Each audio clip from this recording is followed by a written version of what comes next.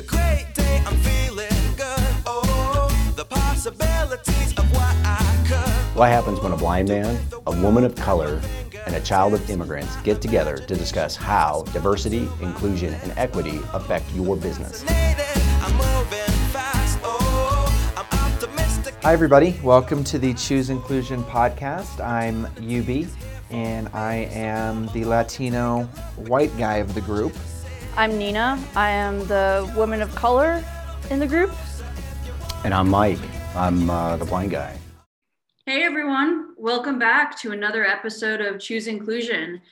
We have a very special episode today. I strongly recommend, if you're listening to this on Apple Podcasts, Spotify, one of the other podcast platforms, to log in to the chooseinclusion.com website.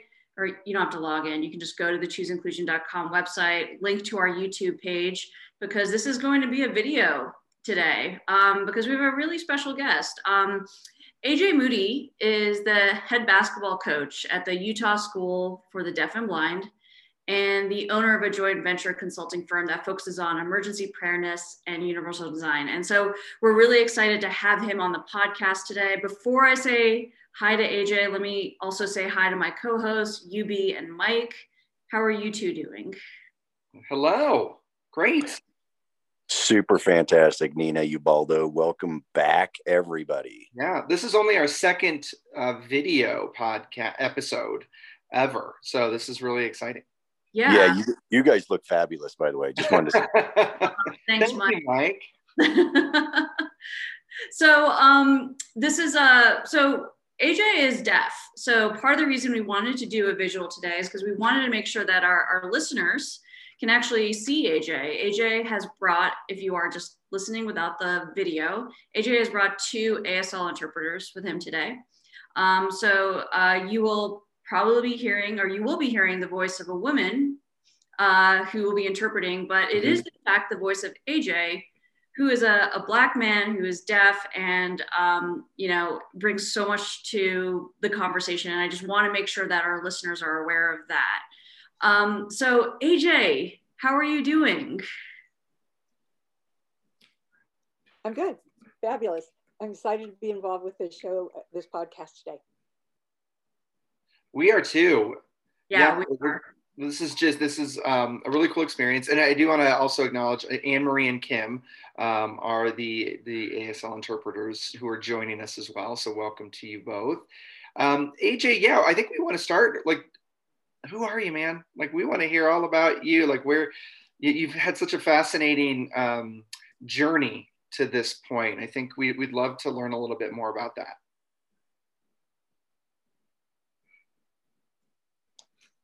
Sure. I wanted to start, and thank you for inviting me, Nina. My name is AJ Moody, and I'm from a military family. And I wanted to start out with, I was born in Germany. So my mother had no idea that I was deaf. And how my mother found out that I became deaf was when we were living in an apartment, a small apartment, and it was next to a club. And so my baby crib was kind of up against the wall. And then, so there was sort of like this loud music kind of vibration. And my mother and my sister kept waking up all night long, but I just slept all the way through. And so for weeks and weeks, my mom was feeling like there's something wrong. And so, took me to the doctor, and they, checked me, and, so they closed the door, slammed it, and then to see if I would look. And then they said, no, I think he's fine, but it's just that, I could feel the vibration or the wind or something against me. So my mom felt like, nope. So they decided to move we moved to Nebraska. And then I saw an audiologist, and he did all the tests and found out that I was deaf. And I had become deaf when my mother was pregnant. She had a high fever while she was pregnant. And that was what caused my hearing loss. And so first, person in my family to, be deaf and have a deaf background.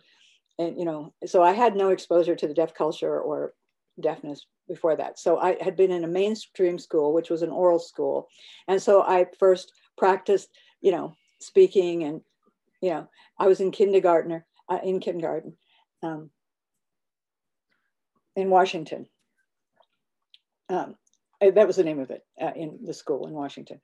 And so it was the program I was in, and they were calling it Signing Exact English. So I kind of kept growing up, and then we moved to Texas, moved then again to Pennsylvania, moved again to Hawaii. So I kept being in mainstream programs. So then we moved to Colorado, and that was when I started, well, actually there was a teacher who suggested, I think you should put your son into a deaf school. And then so he can find his identity, and I was behind in my education, and my reading and my writing was behind because, I didn't understand the interpreter. Everything just kind of was going right past me. So then thought it might be better for me to go to a deaf school. So Colorado Springs School for the Deaf and Blind was my first deaf school. So that was when I became exposed to American Sign Language, ASL. So it was way different from seeing Essential English, because before I was supposed to be just signing in complete English sentences, but this was just kind of a different kind of abbreviated kind of a language, and I picked it up really fast. So I was really acquiring language really fast, and I really could identify with the culture, and I was learning about different, famous deaf people, actors, and famous people that are deaf in sports, and the instructors I had were deaf, and everybody around was deaf, and so before, when I was in a mainstream program, I was just maybe with one or two other deaf people. It was just this small little world there. But now, when it really impacted me, when I was really starting to acquire language and I started playing sports, my coach, who could sign in ASL, really helped me a lot. And, I was learning ASL, I was learning the deaf culture, and I realized that I had possibilities to do more. At CSDB, I was there from 87 till my sophomore year, I think about 4 years. And so then I wanted to transfer to another deaf school in Maryland School for the Deaf. So I moved for 2 years, my junior and my senior year, and went there and arrived, and it was a deaf culture that was the same, but most of the staff were deaf. So at CSDB, it was mixed. There were staff that were deaf, there were staff that were hearing, and we were signing, but in Maryland School, most all of the staff there are deaf. So the one problem when I, got there, most of the people around were white. And then we had a lot of, Black students there, but when I would look at myself, I would realize, my identity there too, because of that. And it's like, so then I started to become more curious, and I was kind of trying to learn more about the history of racism, the history of slavery, the history of oppression, history of discrimination. So I'm kind of like saying, so I was asking my mom, can you explain? I was asking my mom about this. She always would give me a straight answer about anything, about how we Black people and, African-American people have been treated. We've been treated awful with oppression, discrimination. And so I asked people when, people look at you, what do they identify you as first? So when, they don't identify me as deaf first, they identify me as Black first. But then they realize, I can't hear, so I'm Black deaf person. So then I realized, that's when I started to kind of, fully understand my identity, but maybe not yet totally. But that's when it started for me at the Maryland School for the Deaf. So I just kept learning, and time went on. And so we've got a national Black advocacy to teach leadership, and most of the leaders there are Black deaf or women that are Black and deaf. African-American students all come there, you know, from all different places around the United States, and everybody socializes. We had workshops and different things. And so I graduated from Maryland School for the Deaf in 2012. And then I decided to go to college, and I went to Fort Lewis College in Durango, and I played football there. So I was majoring in educational science. So I majored in that, but then, you know, I had to end my football career because I had a brain injury. So then I just decided I didn't really want to do exercise science anymore. So then I transferred to Metro State, and that's where I met my two interpreters.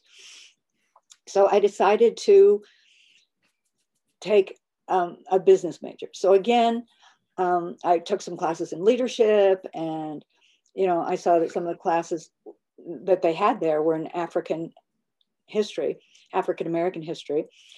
So I took those, and that really impacted me. That made me really research, you know, more in depth. And I found out all these different hidden truths about how slavery has, you know, continued all the way from 1619 until now. So in my life, you know, with Black Lives Matter, you know, people are kind of wondering, how did this start from the history all the way up until now? So that provided me with a better understanding. So I could really understand how, I just tried to kind of understand about the protests and, you know, make sure, you know, that Black Americans are heard. That is why I think that they have set up Black Lives Matter now. This all started in 1619 up till now. So I'm happy that I've found my deaf identity and my Black identity. And how now I'm kind of like the intersectionality of, you know, I'm a Black deaf male, and to make sure that I understand my identities. So then if any other students ask me about, you know, how I identify or, you know, my racial identity, then I can, you know, provide them more information, you know, added to what they've already learned. All of it, you know, people, you know, always are asking me things, and they want to learn and they want to understand, because some people don't understand anything. It's not their fault. You know, it starts with us adults. So, you know, how we, you know, communicate with the students, and we have to have unity with each other. And so, see, did I want to say any more about that? I think that covers everything. I know that Mike is chomping at the bit to ask you questions, so I'm going to give him space first to ask anything that he wants to ask AJ. Nina, I swear you have ESPN or something. I mean, wait. No, AJ, I really like this episode. I feel like I connect with my fellow community members from the broader disability community. Just like that's my community. I don't speak the deaf culture, but I don't really speak the blind culture either. I just feel like I identify with individuals who have experienced you know, these kind of physical type challenges, right? Whether they're invisible or visible challenges, I feel like I just identify so much closer with that community. So I'd love to talk about, you know, what you're currently doing as a head basketball coach in Utah, which again, Utah has a reputation of being fairly Caucasian. So I think this is going to be a, you know, an intersectionality type conversation. But can you talk a little bit about your current occupation in Utah?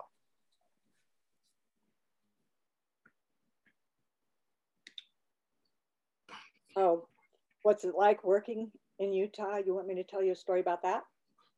Oh, okay. Well, okay, first thing, funny story. Before I moved to Utah, my wife her first job was at a deaf school in Ogden. So after they finished the interview, they wanted to hire her, but she asked me first. So the Utah Deaf School had already offered me a school. I mean, offered me a job, I mean. So it's like, I said, well, go ahead. It's you know, I'll follow wherever you go.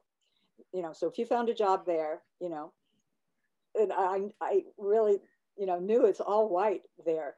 You know, so some friends in Utah, you know, it's like, why Utah? People were saying, you know, why would you want to live in Utah? And sometimes, you know, I do my research before I move. And so I realized there's a lot of potential there in Utah, especially USDB school. So I moved there and it's been going pretty well. The people are really nice and friendly and really open, and, you know, they're really understanding, and, you know, so they wanted me, they said, to have a job as a coach, and the head coach for the boys basketball. They wanted me to be involved with that. And so I said, okay. And, you know, I accepted it, and I accepted the job as the coach and for the team. And so then the first thing that I could say, or the story was, you know, they said, we never thought about hiring a Black person to be our head coach for basketball. So I was like, oh, well, so I think they weren't really ready for this next step.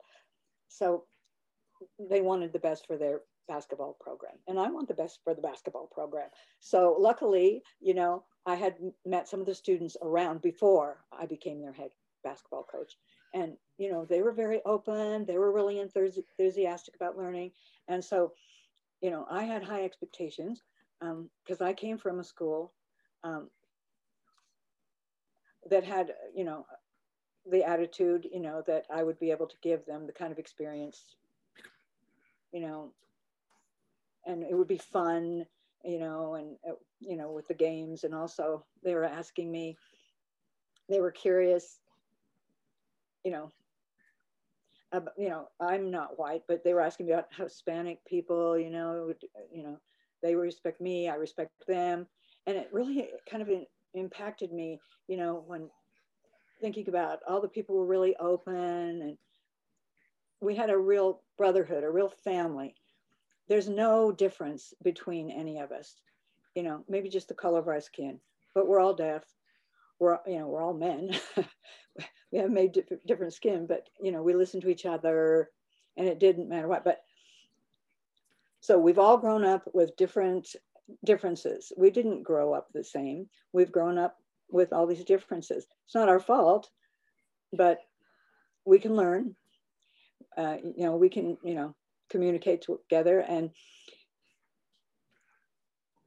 so when I'm working as a job coach now, I see some students who are Black or African American are very excited to see a Black man in their school. They're so excited.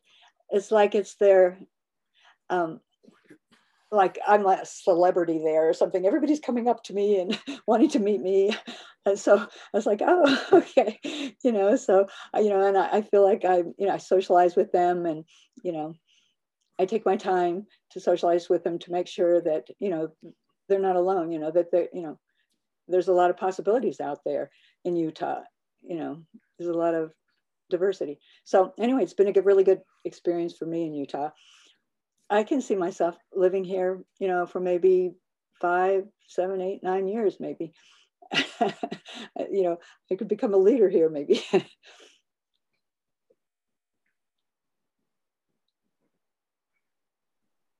Yubi, do you want to ask your next question? Yeah, I would love to. I'm really curious about the language component, and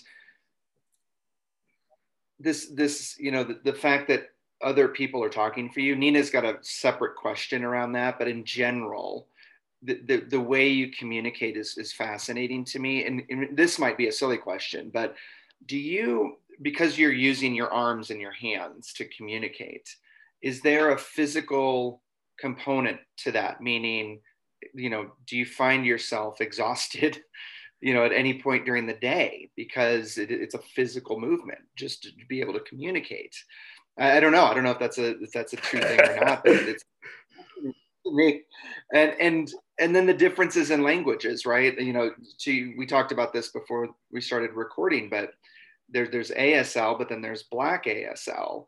And you alluded to this when you went to Maryland. So what's that like?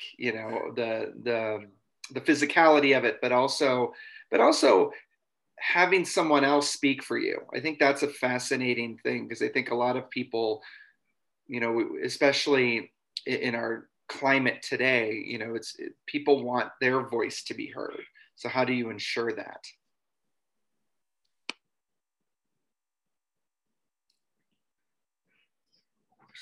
I like your questions. If I get physically tired, that's a good one. Well, basically, I get tired, well, not really from signing. I'm used to it. I use it every day. That's our language. That's what we use to communicate with. So I'm almost never tired physically with it, but I'm prepared for it, to communicate in ASL as our first language.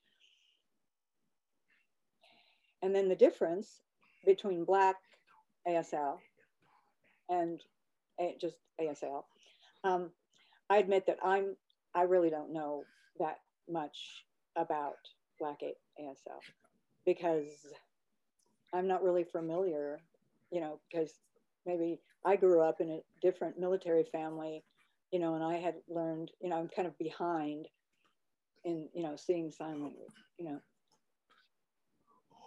I see it on social media, and somewhat familiar, but I'm not really all that much familiar, because I've grown up with just ASL, American Sign Language.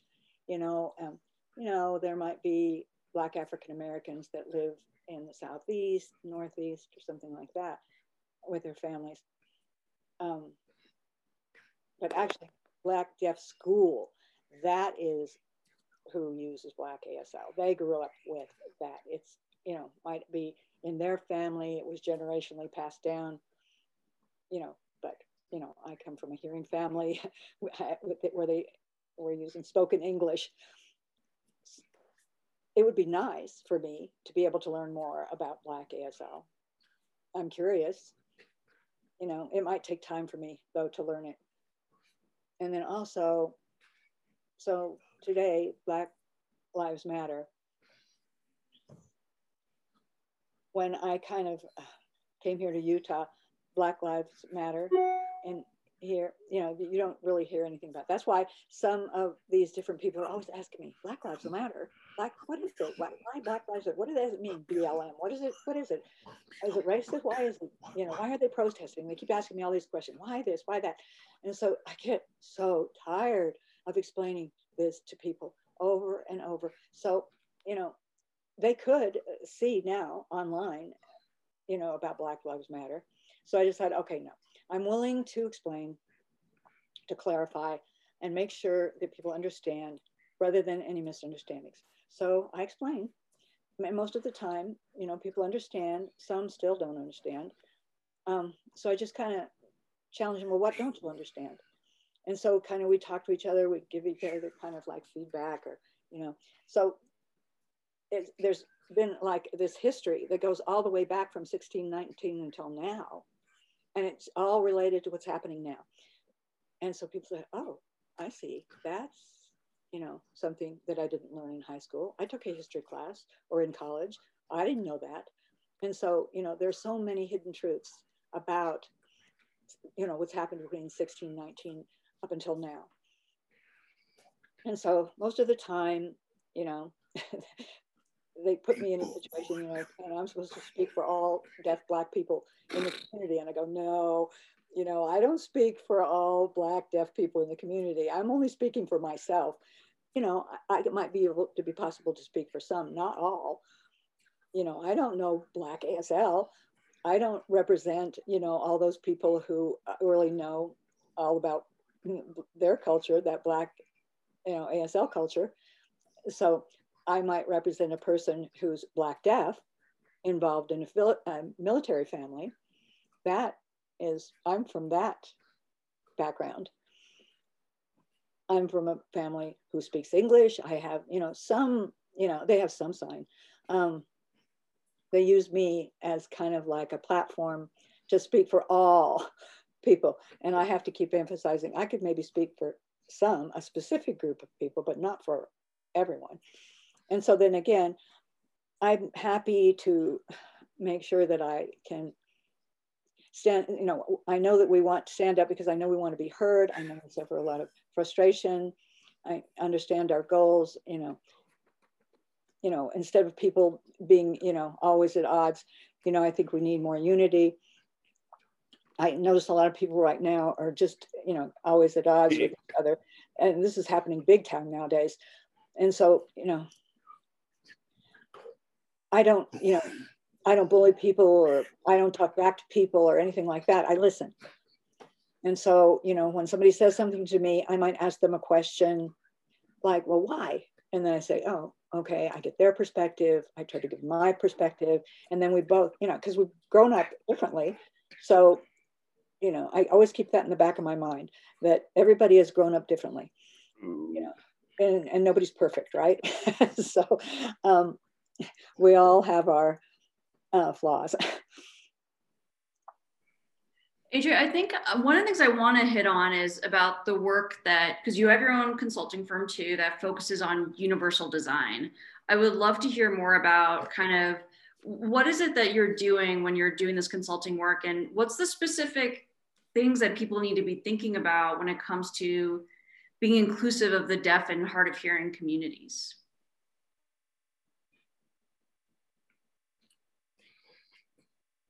So I'm glad you brought that up, because I almost forgot. When I said about being deaf in a hearing world, this consulting in universal design, I come from two different worlds, the hearing world, my family, and then the other world is my deaf world, where my friends, my wife's family are from. So I see, strengths and weaknesses in both sides. So nowadays it's 2021. With all the technology, it's really far out.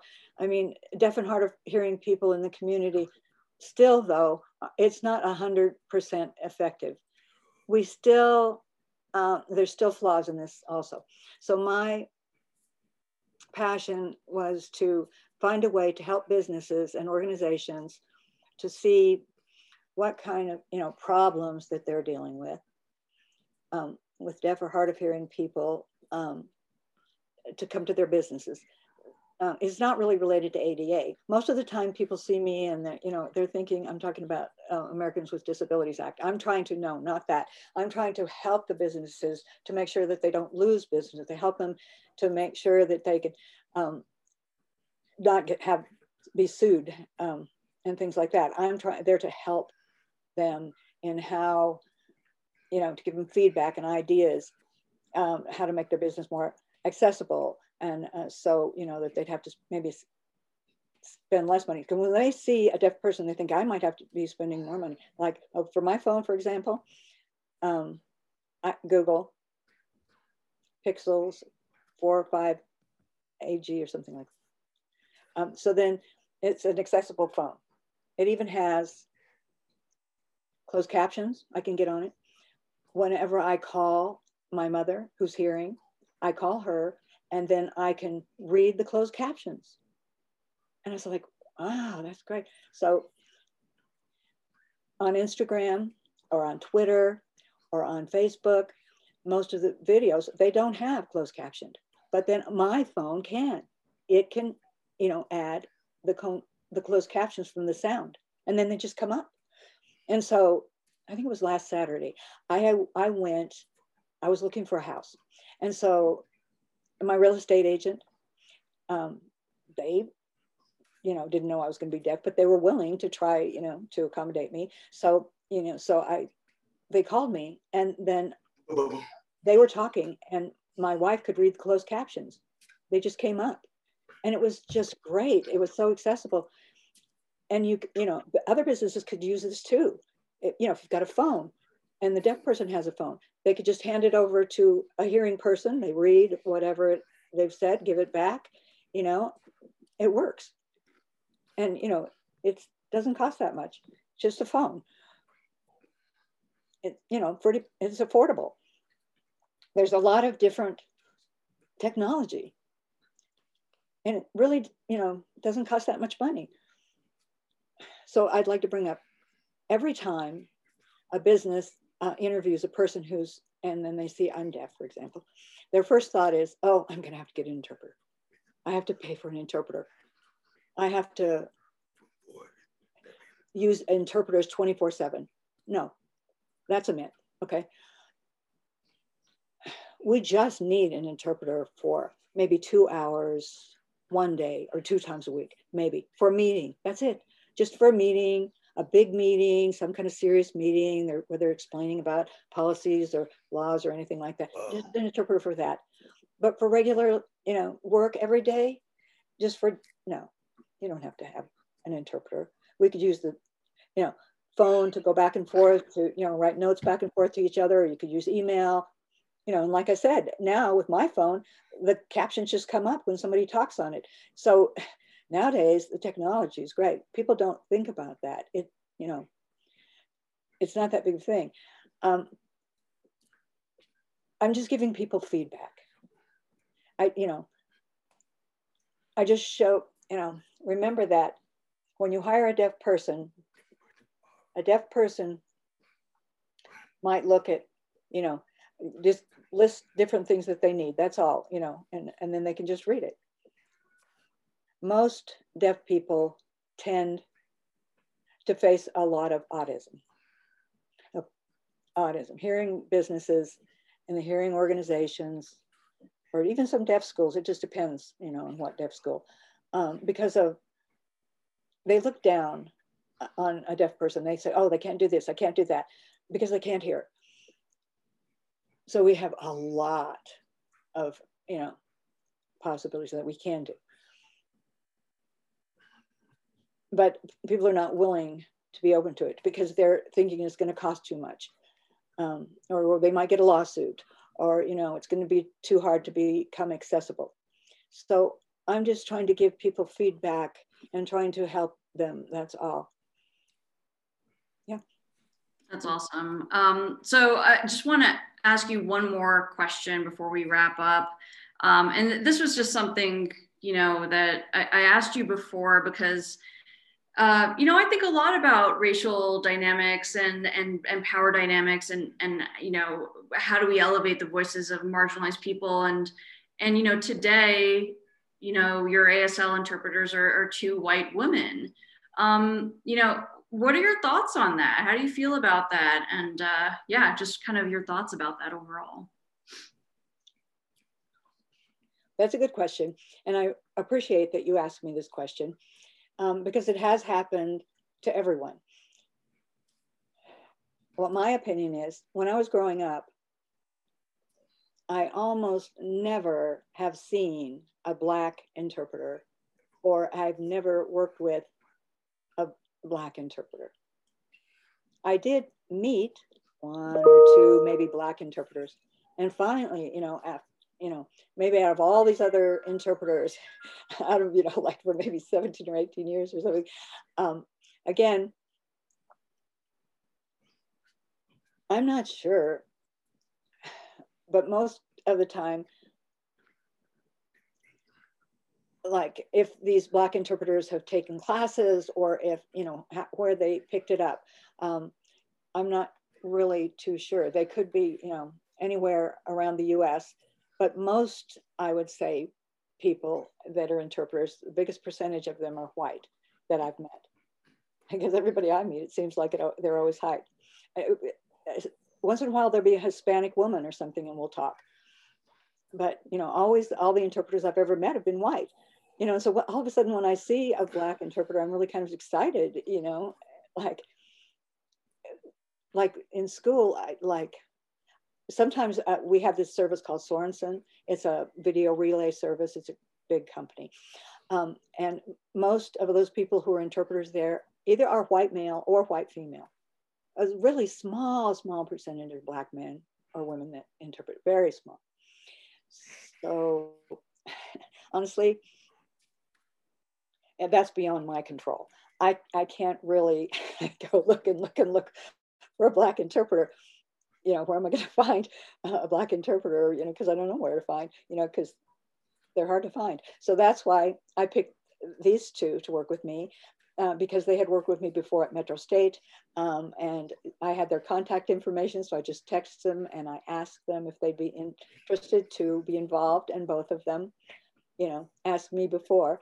Nina had asked me, "Are you fine working, with white women to voice for you and interpret for you as a Black male?" And so again, it's hard for me to find any Black interpreters. So I don't know what to do. Maybe out of state somewhere, or, I just, they might be working somewhere else. So I just, for now, yes. Unfortunately, yes. Well, I think, that question alone, there's so many layers to it. And also there's just a trust factor in general, I think, where you're literally, you are trusting these people with your voice. And I think that's just that could be a whole other episode. So we'll save that for another episode to talk about, trusting people with your voice, because I think that's super powerful. But AJ, thank you. And thank you, Anne-Marie and Kim, for today. It was really just a special, impactful episode. And we just love to bring your voice to our audience to continue to learn and understand how different we all are, right? And how individual we all are, and how we all need to be, just included for our gifts and what that means. And so thank you for the opportunity to spend some time with you and be a part of the show.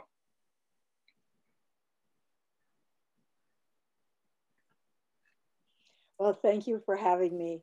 I really enjoyed being involved, and I've been happy to have this opportunity.